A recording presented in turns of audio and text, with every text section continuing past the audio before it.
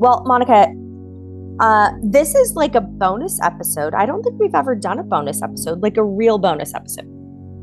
No, we've never come together outside of normal recording and done something special. If anything, maybe we snipped something out and put it out there later. But yeah, no, we've never had a bonus episode. Well, friends, this is your first bonus episode, and it came to my mind because if you've been listening for any length of time, you know that I am a true crime fanatic, obsessive. I mean, I've watched it all, I've listened to it all, and by Friday, I have nothing else to listen to. So last week, when I came across this Hulu docuseries, it's a 4-episode docuseries on Still Missing Morgan. I started watching, like, wow, okay, this is something I haven't seen before. And then all of a sudden, as the story starts to unfold, I see Van Buren, Arkansas. And I'm like, Monica, the other Monica, she will know everything about this because it happened in 1995. And so I reached out to you and I made the teeny tiny grammatical error of using AK instead of AR. And so you're like, no, I have no idea what you're talking about. I know. I thought that was hilarious because, yeah, haven't you heard about this girl? This six-year-old girl who went missing in the 90s in AK, which is Alaska to me. And it is like, to everyone. No.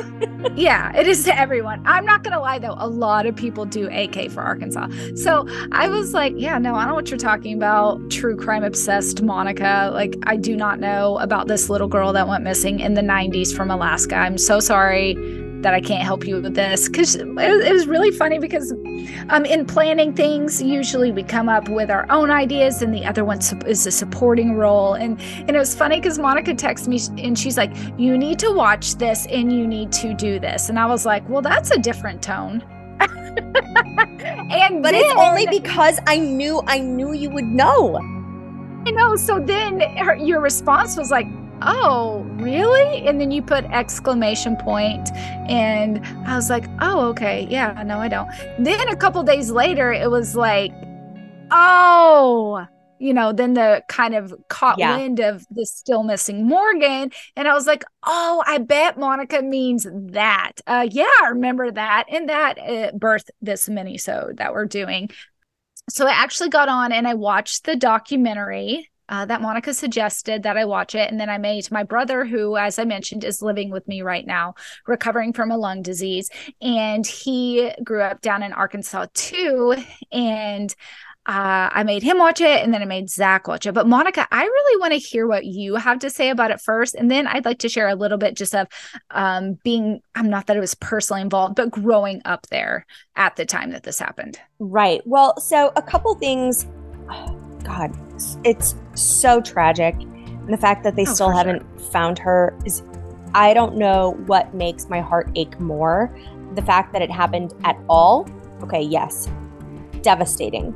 But they still haven't found her. So there were certain things that stuck out at me. One, it can happen in the blink of an eye, which makes me absolutely terrified. Because in this docuseries, it's not just one family that's interviewed, it's 2 families. And yeah, that was a little surprising to me. And the other story is so horrific. Right. And we'll save that for everybody to watch. Q-Series, I think, is worth watching. Definitely. It can also be that you want to give your child a little bit of freedom. Yeah. And then you come to regret that so deeply because something like this happens. And then there were other things. It's like most of the docuseries, it seems like they really pulled out all the stops to try and find her and find whoever did this to her or abducted her. But then at other times I'm like, and you just didn't, like, there was just one piece missing. You could have done a step more. You could have gone a little further. You could have believed someone that you didn't believe before. Monica, but then there were other things. The community seems to have come out in force trying to find the little girl. Yes. But then there were also some big fails. Okay, 1995, my math. I'm doing Monica like math. 28 years or something around there. Yeah, that they have to reopen it and go back to the beginning. I'm like, couldn't they have just gone back to the beginning at the beginning? Well, I think that they described that a little bit in the documentary about how fresh eyes really show everything. Whereas before, you're being thrown a puzzle piece at a time, and maybe that puzzle piece doesn't even match. But when you come back with fresh eyes, you have all of these pieces at once. Yeah, no, that's true. Yeah. So, and I think that Morgan, Nick's mother, and then the other lady that is highlighted in this, I think that that's kind of why they have the organizations that they helped found, is so that they can really help law enforcement to go back and put those puzzle pieces together. And they have been able to recover children because of that. So as I watched the documentary, I actually took notes and stuff, just in case they became important. Of course, none of them are actually important. A couple of things that happened is, one, my brother and I tried to solve the case as it unfolded, because we used to watch Unsolved Mysteries as kids, as you and I have talked about. Mm-hmm. And we watch the new one now, and we talk about the old one. And how one of the things that got you is when Robert Stack would say, maybe you have information, and so you're watching it as the kid, right, and you're thinking, I can solve this. He and I had that same type of feeling as we were watching this, and we were getting out the Google Maps and satellite and like, where do we think that these places are? Where could her body have been? Where those kids think they saw that red truck? And we could not ever solve where we thought it was. And we argued over that. So it was kind of funny because we were like, no, it's here. No, it's here. No, it's here. No, it's here. And going back and forth. So I would say that it was very strange to watch my childhood hometown, if you will, where I've grown up, where I've done a million things, just like be on there. And also the ability of the producers of this documentary to make the people there feel so dramatic. Oh, was pretty impressive. Okay, so like the sheriff and different people, like my mom was on the quorum court, so she had exposure to the sheriff and different people in the county. And I don't ever feel like when I'm down there, like any of these people could be dramatic, but I got to see them in a completely different light. And I think that the producers did a phenomenal job with this. And I was even reading up to see what Morgan, Nick's mother, Colleen, thought about this documentary. And she said she didn't originally want to do it, but she said that she thought they did a, quote, stellar job telling Morgan's story, helping people to see her for who she is and not just another sad story that happened. And I would agree. They really brought Morgan Nick to life in a way I had never experienced before. Who she was for me and my brother Mark was a girl in a pink shirt on a piece of paper that was plastered all over, right? Someone we were looking for. Yeah. And like this showed who she was as a little girl. Right. And I did kind of enjoy getting to see those videos and the love and the support of her family that still exists to this day. And then also on that note, her father, he had never seemed to be very involved. Of course, we always knew about Colleen Nick, right, but not the dad. And I was just really shocked when he talked about a reporter who kind of pushed him aside and then said, quote, nobody wants to hear what the dad has to say. That struck me also because obviously this loss affected him just as much as the mother. Yeah. I mean, he's her father. It's his little girl. Yeah. And to just be shoved aside, I would find that devastating. Like, I would his too. pain is not worth anything. That reminds me of the reporter in Scream, how she just so cutthroat. What is her name? She's played by the person who played Monica Geller. Oh, Courtney Cox character. So I was like, oh my, those kind of people do exist. Goodness. So yeah, it was just crazy to see news reporters and then me and my brother Mark yell, oh my gosh, that place, or someone's name at the same time. And something that really got me is when they did a reenactment, I was like, oh my gosh, my dad had that shirt. Oh, legitimately. Wow. They did a reenactment and the guy had on a Razorback shirt that my dad had, and I wish I still had to this day. And it is a super cool Razorback shirt. But so they did I just think the producers of this just did an amazing job. So that being said, I do have a couple of things to share personally. Yeah, I mean, because again, back in the day. The whole reason that I told you needed to watch this is because I was like, I know you lived near where this happened. I didn't know exactly Yes. how near. Tell me your thoughts. Okay. So most of you who are coming to this, you're probably new. We're a growing podcast, so you probably missed my Instagram story where I showed the map. I lived 4 miles away from where Morgan Nick was abducted. 4 miles, and it's rural, so there's not a whole lot in those 4 miles. And if you went into the town, still to this day when I drive by, because I have to drive by to get to my parents' house, I still to this day think, how in the world was a little girl abducted here? Because it is down, it is away from everything. And when my parents and I would discuss it back in the day, we would say one of two things. One, somebody knew the area really, really well. Mm-hmm. Or 2, it was somebody who came to watch that game and then they got hopped on the interstate right away, because you can actually get out of there and on the interstate within like 3 minutes. And then you can just go down the road another 10 minutes, find a forest and dump a body. Like, in fact, this is also the thing, I'm doing True Crime Arkansas. The amount of true crime that happened just in the radius of where I lived is really disturbing. That's funny because Morgan Nick was going to be part of this. But trust me, I have plenty of other stories to tell. What me and my mom and my dad always said is it had to be somebody local for you to know that there was a ball filled with kids down there. You had to be local. So we were always thinking that it was somebody local. And I think a lot of people were thinking that. I heard a story from a friend of mine at school that her uncle, like, somebody called in and said the composite looked like her uncle, but it was not her uncle. Like, he was totally cleared right away and everything. But I think that's how much people were trying to help. And then even my own grandmother saw a red truck. Now, my grandmother is deceased for, since I was 17 years old now. So actually very shortly after that. And my father, he has also passed away. Now, if my father was alive, I can't even tell you the amount of details he would have, because he was like a walking encyclopedia and newspaper. But I know for a fact that my grandmother called the hotline and reported a red truck when she saw it.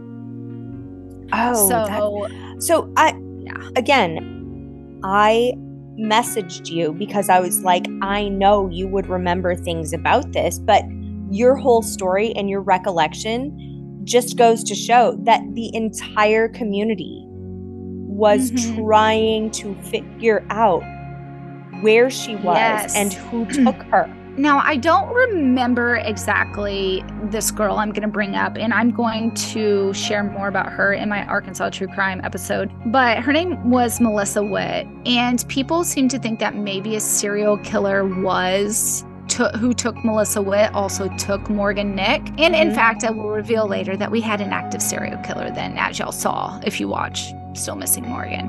One of many. Anyway, so we were like, oh my gosh, Melissa Witt, she went missing right from this place that I hung out all the time. Morgan Nick, she went missing 4 miles from my house. To talk a little bit about the personal aspect. So as I said, my mom was in the quorum court, and I said, hey mom, did you ever come in contact with Colleen Nick? And she said, yeah, actually, when I was down at the municipal building once. And she said that they were talking, and Colleen really expressed, I just looked away for a minute. I can't believe this happened. This was probably around 4 years after the disappearance. So when she was talking to Colleen, so this is to put everything in perspective for you and those listening about Morgan Nick and how I felt even as a 16-year-old. Morgan Nick was taken after playing on the dirt mounds at a baseball field. That is where I grew up. I grew up on the dirt mounds. Now that it was in Fort Smith, Arkansas, but I grew up on the dirt mounds, and every single summer night, that's where I was. That's where you could find me covered in dirt. And if I wasn't there, I was playing over on the railroad tracks, but we'll talk about that another time. Oh my God, those two things are like my worst nightmare. Oh my God. Right. So my mom is just allowing me to do these things. That's how I grew up as a little girl. And so my mom, she just tried to comfort Colleen, and she said to her, look, my daughter grew up on the mounds. You didn't do anything wrong. But I'm sure it doesn't matter what some random woman at the municipal complex tells you. You're gonna feel sick to your stomach forever. And I know I would be too. But so those are like my personal experiences with it.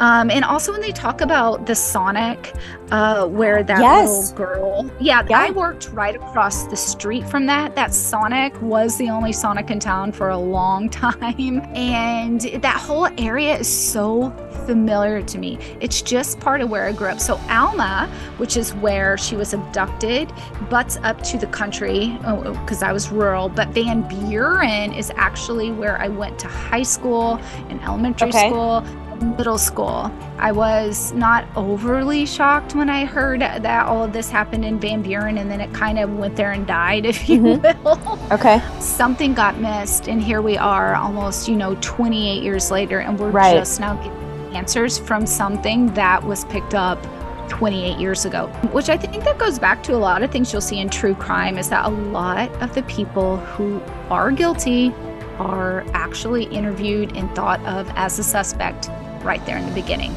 just like this guy was, who they think may have done it, who had the red pickup truck. I would like for everyone to still watch it, so I don't want to give everything away. No, let's not spoil the entire thing. I think the important takeaways are this story is something that impacted you as a teenager because you lived through it, right?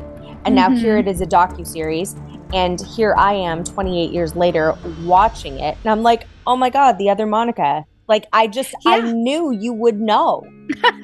And I did know. And honestly, it did fundamentally change me in the fact that a little girl gone in the blink of an eye, doing all of the things that I used to do as a little girl. And the documentary said it best. Now, let me get it. I wrote it down just a second.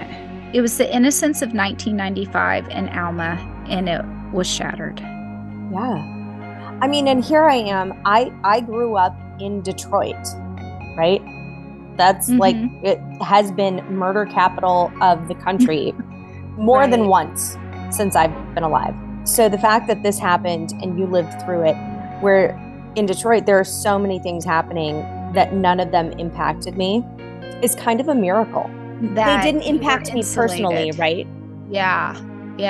Sure, I could hear the ambulance sirens, going to the hospital that was 3 blocks away, but it's a hospital. Anyway, well, friends, if you want to know more about the story, you can definitely tune in to Still Missing Morgan. It's on Hulu, and it's definitely worth the watch. It's 4 episodes. If you want more true crime, you can find our true crime episodes at twomonicaspodcast.com or wherever you listen to your favorite podcasts.